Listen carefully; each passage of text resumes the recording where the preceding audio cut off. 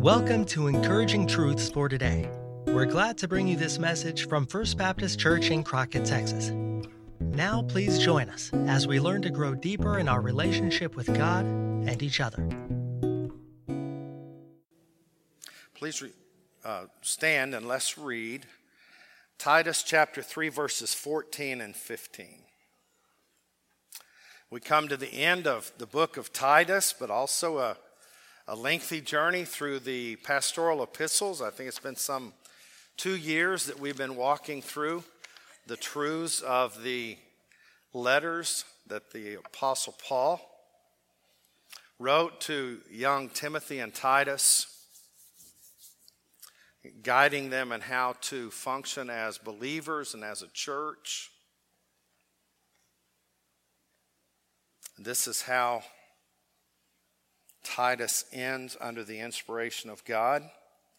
He says to the young pastoral leader there in Crete, "And let our people also learn to maintain good works, to meet urgent needs, that they may not be unfruitful. All who are with me greet you. Greet those who love us in the faith. Grace be with you all. Amen." And Father, it's our prayer today that you would please speak to us from your word. And Father, we know even as we pray that, we know that is your desire well beyond ours to speak to us. So Father, beyond that, we pray that you would give us ears to hear and hearts to obey you.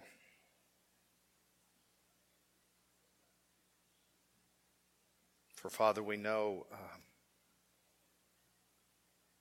our desperate need for your guidance.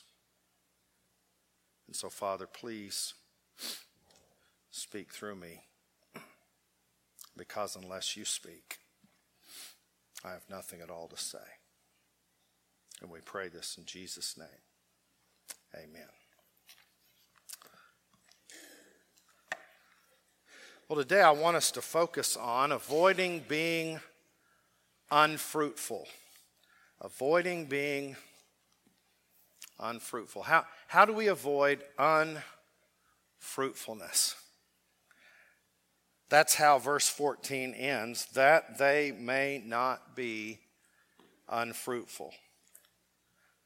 He has challenged Titus as the young leader to put leadership in place that produces good and godly fruit in their life. In chapter 1, he describes godly elders that would be fruitful in the things of God and that would produce fruit of blamelessness and integrity and qualities of leadership becoming of those who lead the congregation. In chapter 1, the second part of that, he has challenged Titus to rebuke false teachers because that false teaching would bring disease and decay into the church, which would cause unfruitfulness. Because to bear fruit for the kingdom of God, it has to be nurtured and maintained in the atmosphere of truth. Then you come to chapter 2, where he challenges him in light of the false teaching to speak sound doctrine and to get others to help admonish others and encourage others. Every age and every stage in life, we need the input and the maturity level of others to come alongside us and to encourage us toward fruitfulness. And then in chapter 3, there's this emphasis of maintaining good works, which would be part of the fruit of a godly life. And so chapter 3 begins with some bad fruit. In verse 3 it says, "For we ourselves were also once foolish, disobedient, deceived, serving various lusts and pleasures, living in malice and envy, hateful and hating one another. But when the kindness and the love of God our Savior toward man appeared, not by works of righteousness which we have done, but according to his mercy, he saved us through the washing of regeneration, rebirth, and the renewing of the Holy Spirit, whom he poured out on us abundantly through Jesus Christ our Savior, that having been justified by his grace, we should become heirs according to the hope of eternal life." So there he presents the good news of Christ, the gospel, that we were in sin. We were living not just unfruitful lives, but lives that were producing rotten and bitter and horrible fruit. But then the loving kindness of God appeared in Christ. And he makes the statement, "Not by works of righteousness, which we have done, but according to his mercy, he saved us."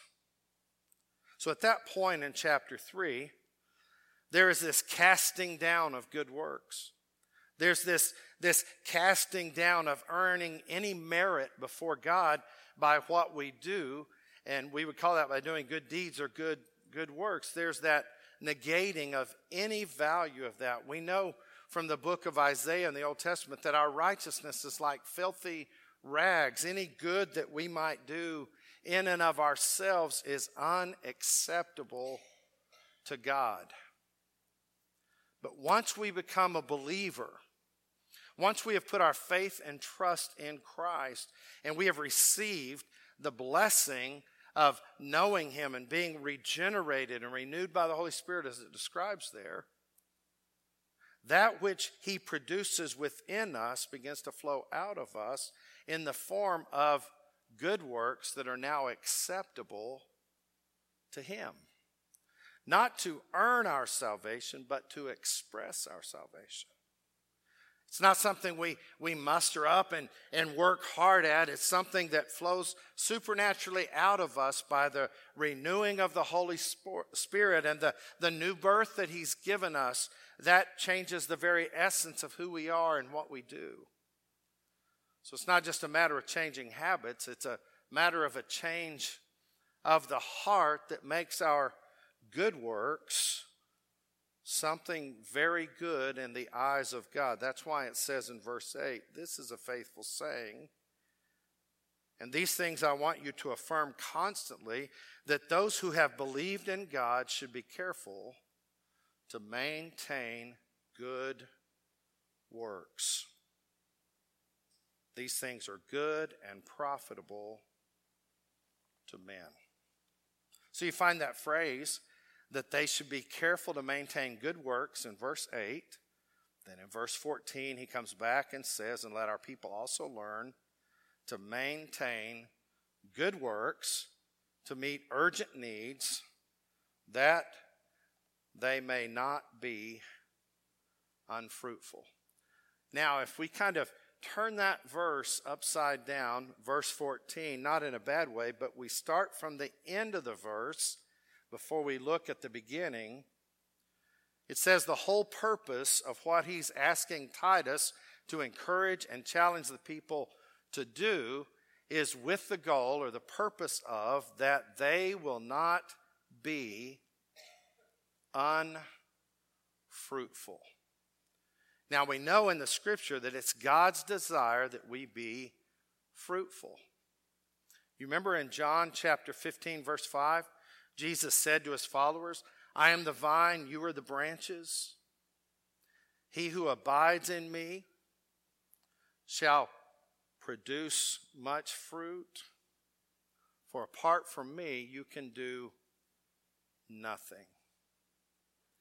Then verse 8 of John chapter 15 says, "Herein is my Father glorified, that you bear much fruit."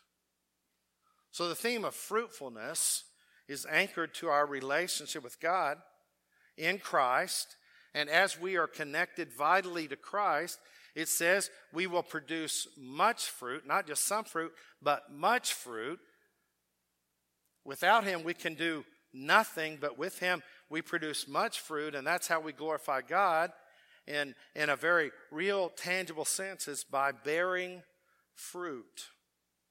And so the desire here is that the church at Crete and any other local congregation would never drift into being unfruitful. So I want us to start there and work our way into the passage from there.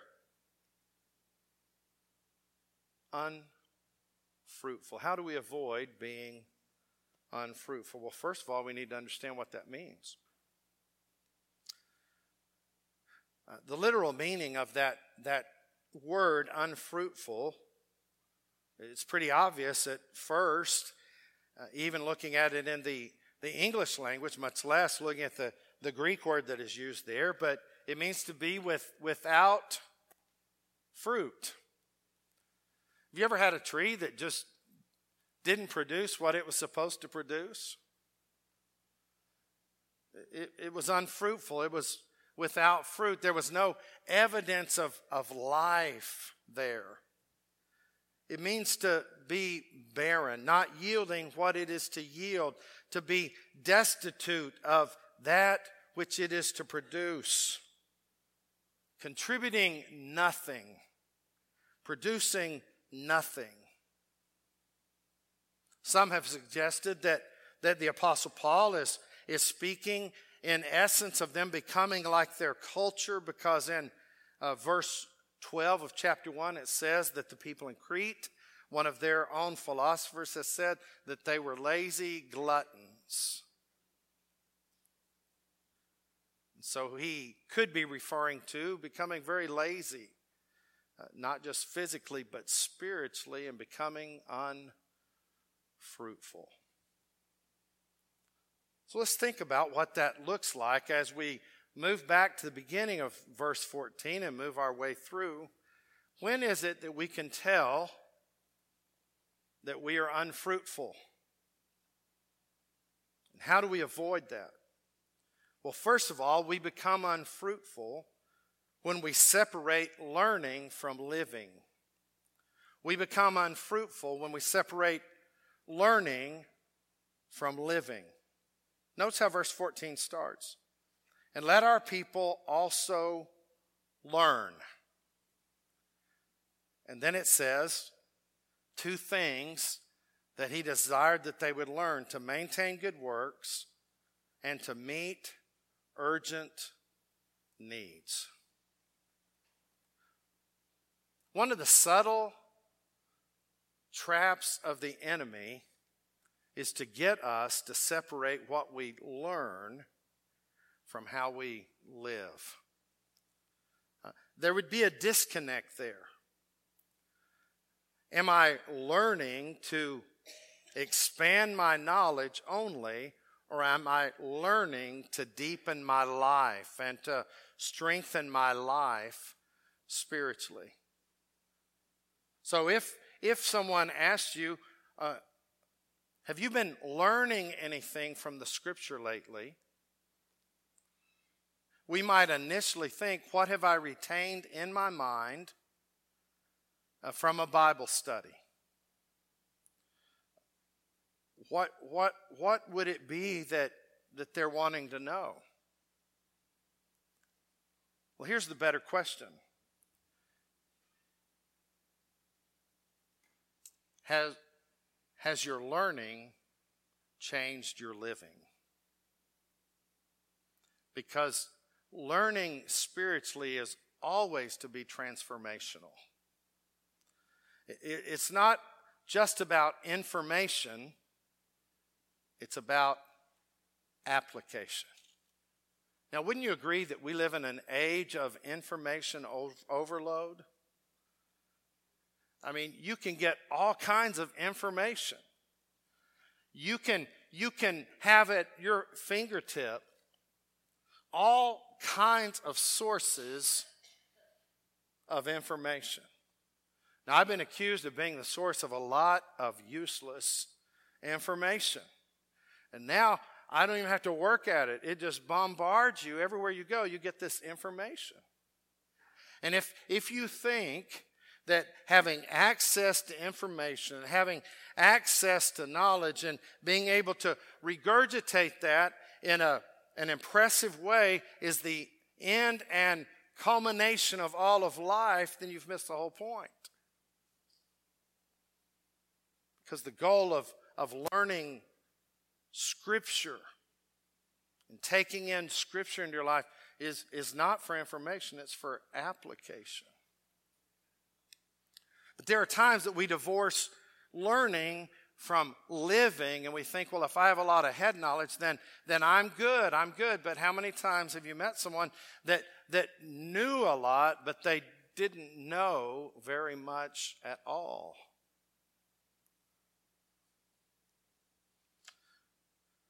There was a man who took a first aid class, how to be there on the scene to help people in times of crisis. He studied well. He aced the test. He was all set to go. He came back for the final class where they were debriefing about things, and they asked, have any of you had an opportunity to apply what you've learned? And he talked about, this particular man talked about coming up on an accident, seeing the needs, the cuts, the lacerations, all of that. He said immediately, my knowledge kicked into place and I applied it. And they said, how'd you apply it? He said, I remembered if I would put my head kind of down below my knees, I wouldn't pass out. Well, he really wasn't fruitful, was he? He had separated his learning from living and from giving help and assistance. It wasn't about him not being dizzy and nauseous, but it was about him offering help and wholeness to others. And that's what the church is to be about. And if we're not careful, we separate learning from living, and we miss the whole point of why we learn.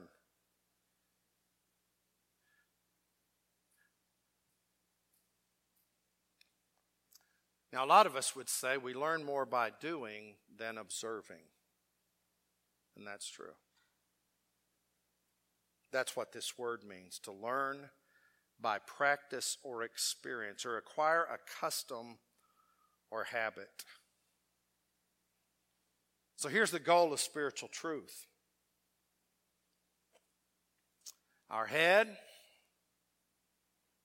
into our heart, into our habits.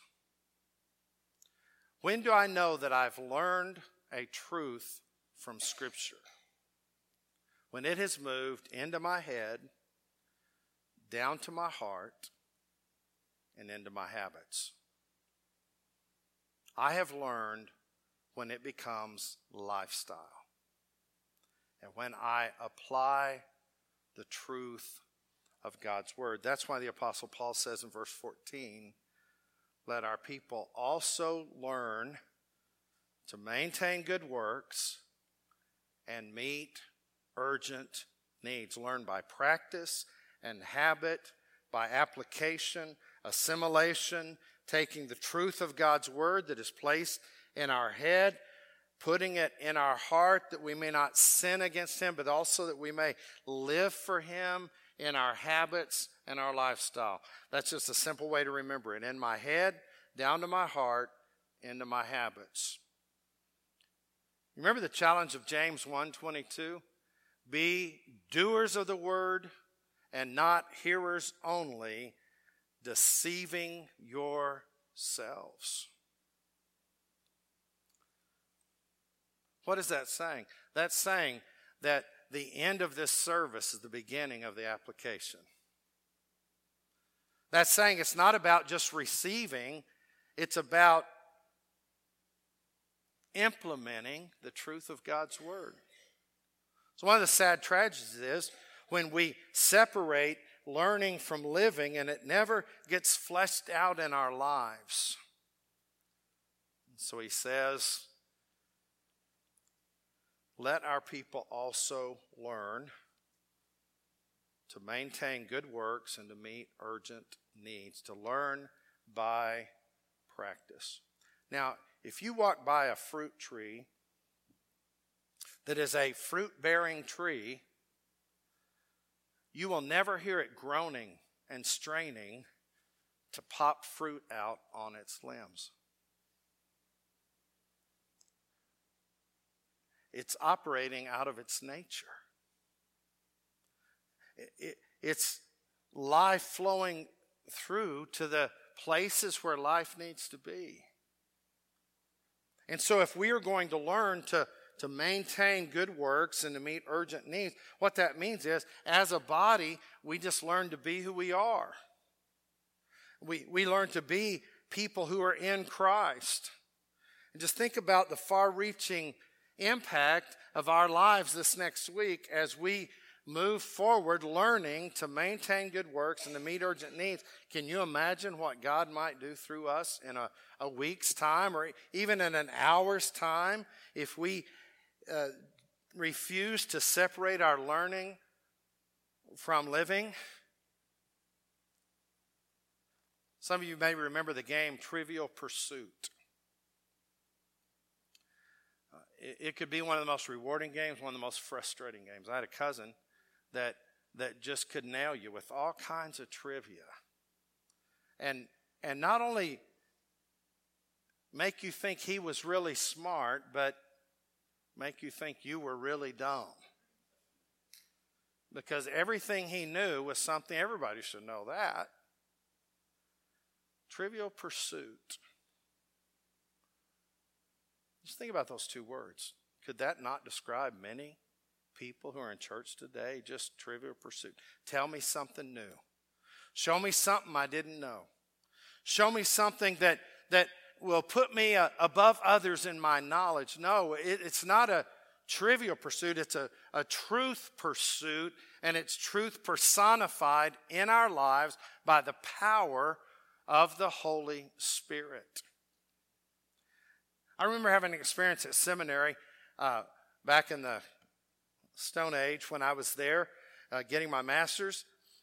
I was unable to attend a special meeting where a speaker came that was pretty renowned that was going to speak. I saw someone who was able to attend afterwards, and I said, how was the meeting? And he said, oh, it wasn't very good at all. He didn't tell us anything we didn't already know. And my first thought was, but did he tell you anything you're not already doing? It's not all about knowing. It's about doing. And so the Apostle Paul says to Titus, one of those final instructions, let our people also learn. So the question would be, are you teachable? Do you have a hunger to learn more so that you can be more for the kingdom of God? We become unfruitful when we separate learning from living. But then in this passage also we can detect this. We become unfruitful when we are inconsistent. When we are simply inconsistent. Let our people also learn to maintain good works. The word maintain used here means to resolutely or diligently practice this. Never stop. To keep on, keeping on, maintaining good works. There is never a good time for a Christian to do a bad thing. There never is. There's never a right time to do the wrong thing for a Christian. That they maintain good works.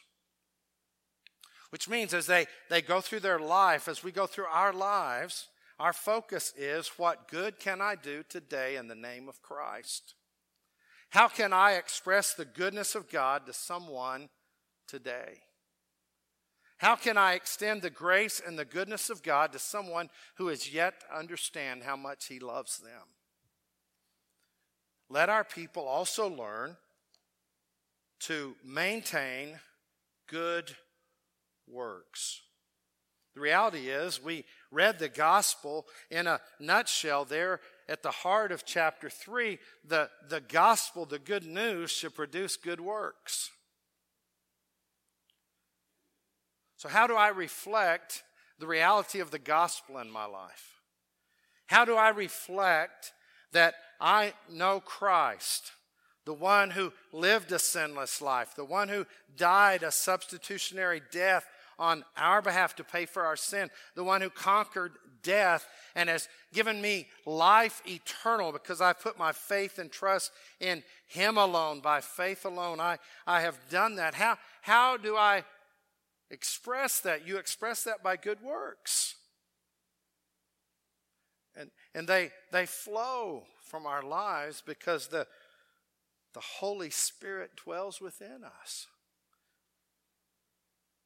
But we become unfruitful when we become inconsistent. When we fail to just express good works. Through the years as pastor, I've heard people say it is extremely hard to act like a Christian. Well, the reality is we're not supposed to be acting like Christians. We're supposed to be being a follower of Christ. It is hard to act like that. But once the Holy Spirit indwells us and the goodness of God envelops us, then as we walk with Him and as we are abiding in Him, we bear much fruit, and that fruit is good works, and the goodness of God pours out of us, not because of our merit and our strength and our ability to act and perform, but His ability to pour through our lives, learning and subjected to Him. There's a very important verse for us as Christians. All the verses in the Bible are, but this one particularly is timely and in light of the context of this passage. In James chapter 4, verse 17, James 4:17 says, "Therefore to him who knows to do good and does not do it, to him it is a sin." To him who knows to do good and does not do it, to him it is a sin. Now, if we're not careful, we define ourselves by what we don't do. Have you found that to be true?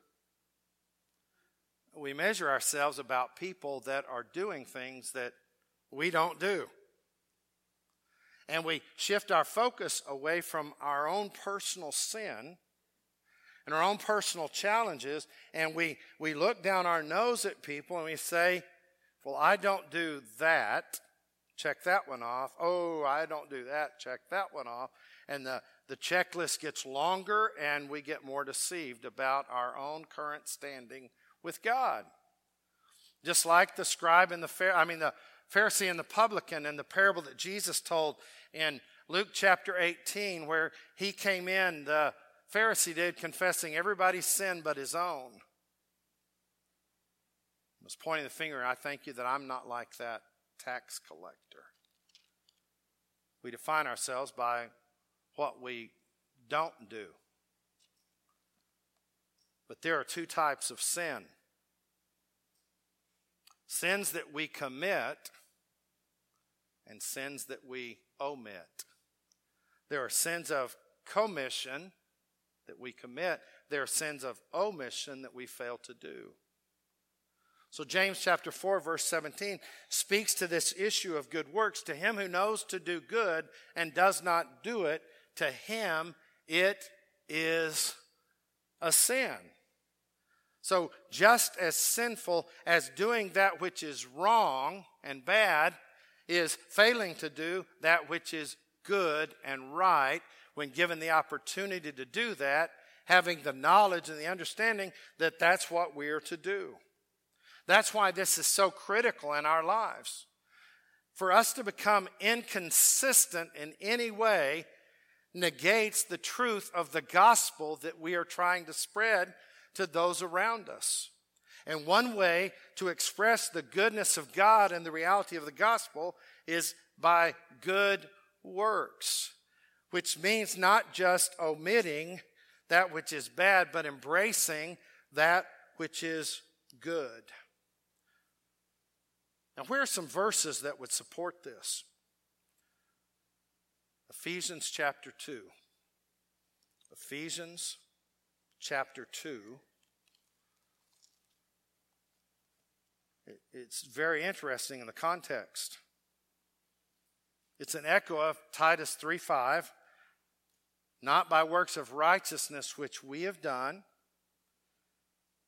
Ephesians 2:8 and 9 says, for by grace you have been saved through faith, and that not of yourselves, it is the gift of God. It is the gift of God, not of anything we have done. Then it says in verse 9, not of works, lest any man should boast, or anyone should boast. What if you got a gift from somebody and there was a Post-it note on there that said, you owe me, and had the amount of the gift? That's not a gift.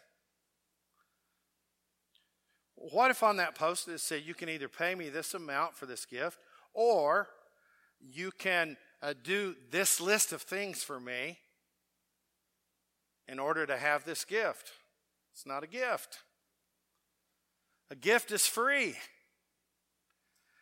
It's given without strings attached, as we would say. And so here it's referring to the gift of God. Remember Romans 6:23? For the wages of sin is death, but the gift of God is eternal life through Jesus Christ our Lord. We earn death, we're given life.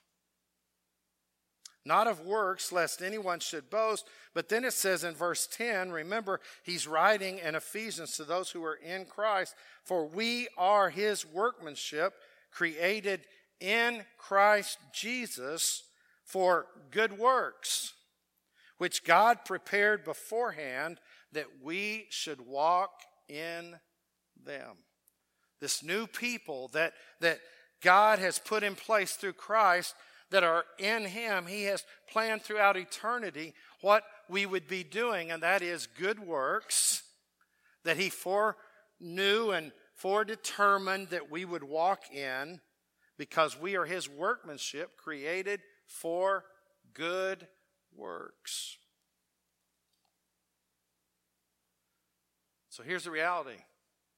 Anything good that comes out of your life as a Christian is a result of God's goodness, not yours.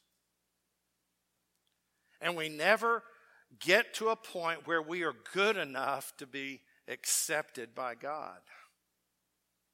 And so we don't earn salvation by good works. We express our salvation by good works. But we become unfruitful when we become inconsistent. Therefore, it's important that we maintain good works. Do we do that when people are looking? Yes. Do we do that when people are not looking? Yes. We are to maintain good works regardless of an audience or not. We are to do that which is good, because we serve a God who is good, and the good news produces good works.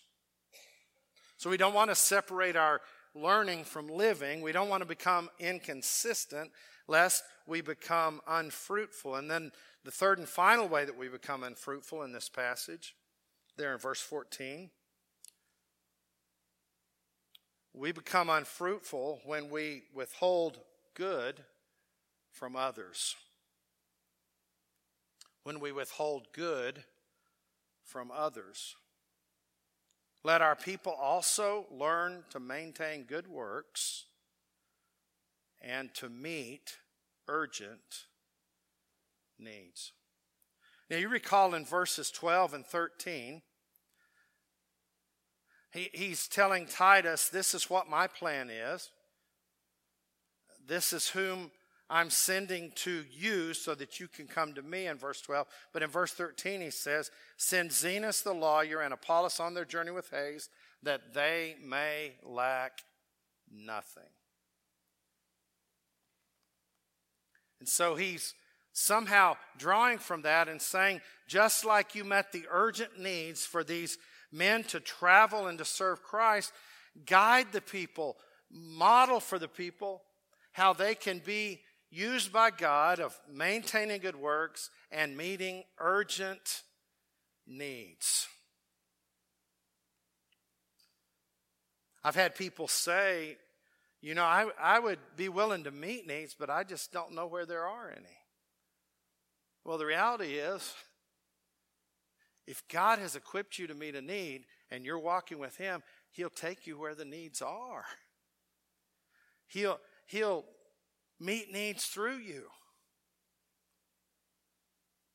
So when God blesses us, our mindset should be not just that God gave this to me, but God longs to give this through me to someone else.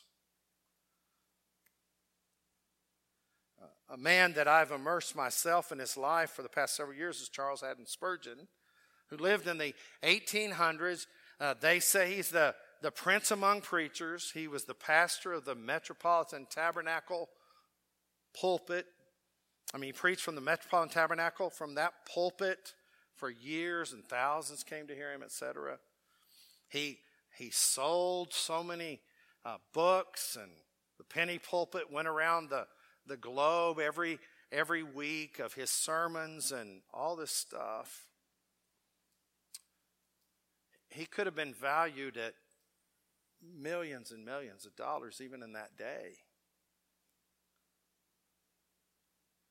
But in the course of his ministry, when he was blessed with extra income, he would immediately think, where can we invest this in the kingdom?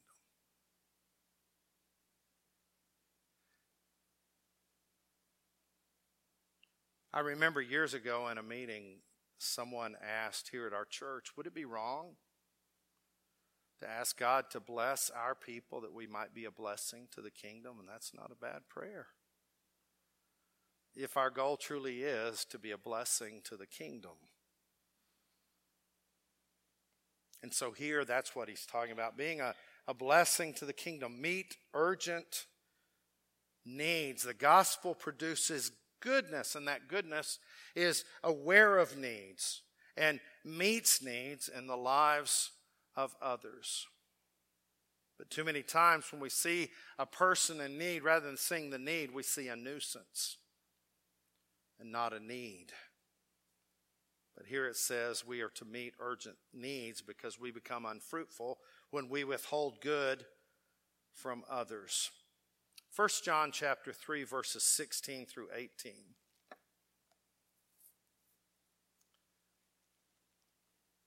Talks about true love.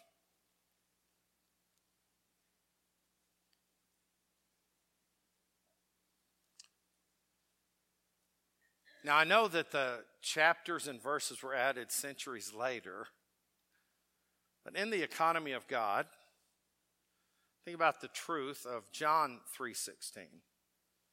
For God so loved the world that he gave his only begotten Son, that whosoever believes in him should not perish but have everlasting eternal life. And then 1 John 3:16 says this. By this we know love, because he laid down his life for us, and we also ought to lay down our lives for the brethren. Question would be, Do you love 1 John 3:16 as much as you love John 3:16? I love John 3:16. It says, whosoever believes in him should not perish but have everlasting life. That's good news for all of us because we're part of that whoever. Here it says the same thing at the beginning of the verse. By this we know love because he laid down his life for us. And we shout, amen, yes, we know that love. But then it says, and we also ought to lay down our lives for the brethren, for the body of believers. That changes the whole perspective, doesn't it? We're to be like Jesus. If we are loved by him, we are to love like him.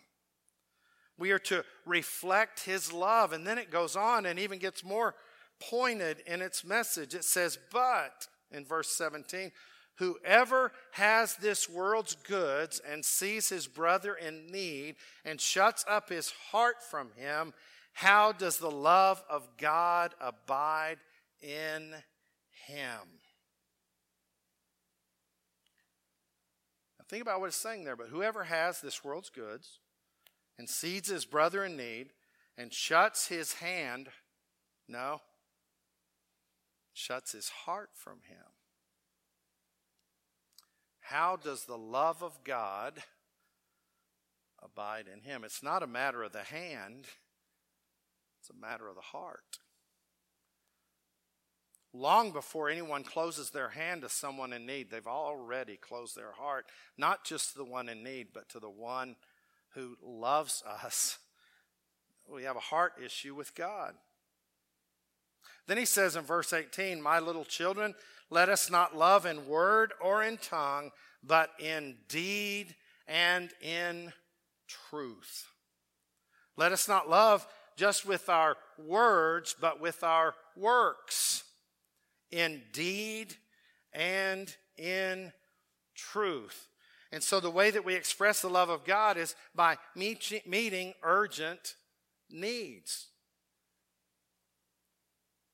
What kind of need does that mean? It means any need that is placed before us that is urgent and someone needs, we are to give. You remember what the early church was marked by? They had all things in common, and there were no needy people in the early church because there were no greedy people in the early church because they met urgent needs.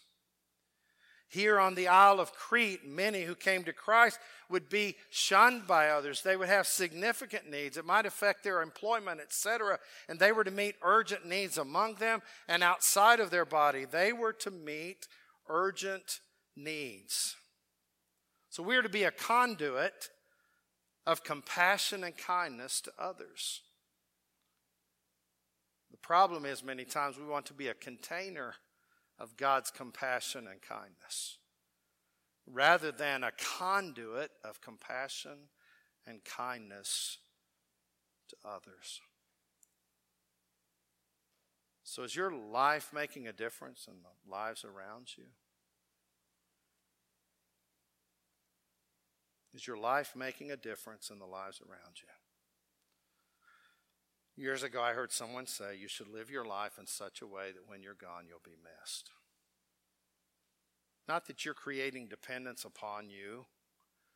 Not that you're putting on a show as the Pharisees when you give and you sound the trumpet, not that kind of thing. But are you living your life in such a way that you're investing in the lives of others by meeting urgent needs to the extent that when you're gone, you'll be missed?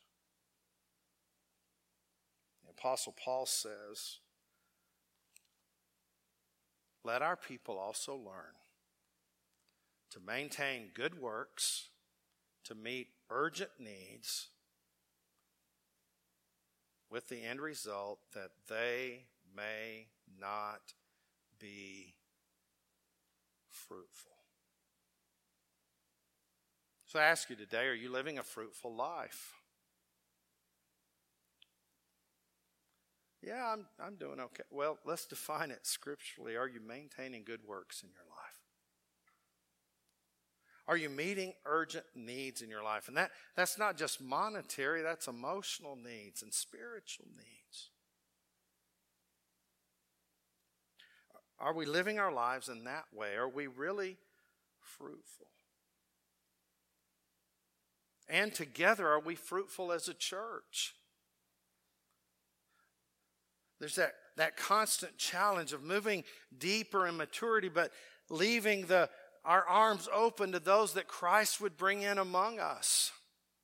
Part of the good works would be to make the good gesture towards someone, to invite them to come and experience what we experience as believers together. Maintain good works and meet urgent needs. Can you think of a more urgent need than the need for Christ?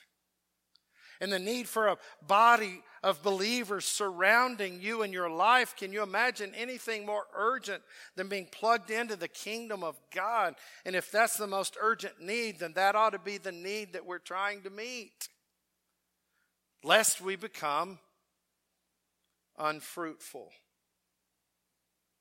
And so he says, maintain good works as a lifestyle, meet urgent needs, regardless of how you define yourself, how I might define myself. We're unfruitful if we don't.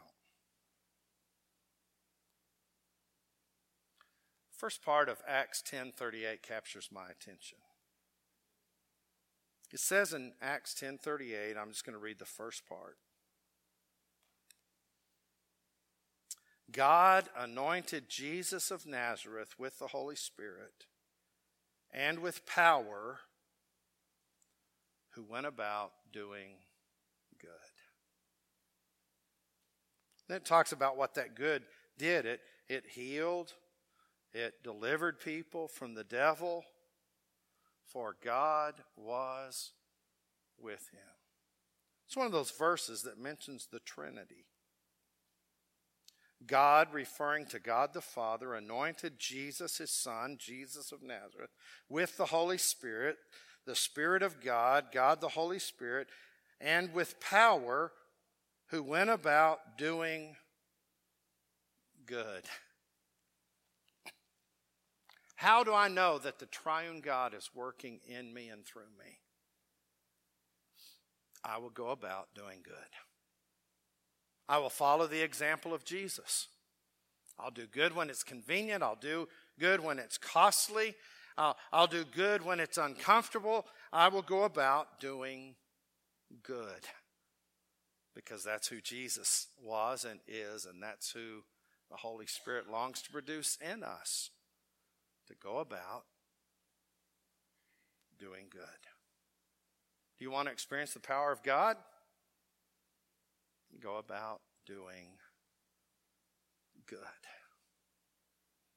Exalt Jesus with a fruitful life, lest we become unfruitful.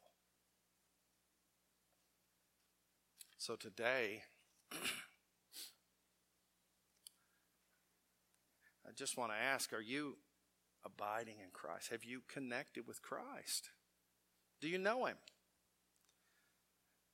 Have you been born into the kingdom of God and connected to Christ? Are you in him? If you're not, I'd love to talk to you about the process of coming to know him. And so as we partake of the Lord's Supper today, it's a reminder of the cross. And how desperately we need what Christ provided for us on the cross. The forgiveness of our sin, the eternal bliss and heaven that we can have with him, if we repent and turn from our sin and turn to him. So if you've done that and you've committed your life to Christ and you are in him, then today, please join us at the table. Even if you're not a member of this church, if you are a believer who has gone public with your faith in baptism and you are connected to a church, even if it's not this one, please join us at the table. But if you don't know Christ, please consider your relationship with him today. And if there is something in your life, some unfruitfulness that would hinder you freely partaking of the table in a worthy manner, then we would ask you to abstain and get that right with God and then approach the table. But now we celebrate the cross, and the invitation is open for those who would like to come to know Christ. I'll be here at the front, ready to visit with you and to pray with you. If you have a special urgent need to be prayed about, would you come and let us do that? Let's stand together and pray. We would like to thank you for joining us for this message from First Baptist Church in Crockett, Texas. First Baptist desires to be a house of prayer with a heart for people, making a difference by making disciples from our neighborhood to the nations. If you would like more information about this ministry, please visit www.firstcrockett.org. Until next time, may God's blessings be upon you.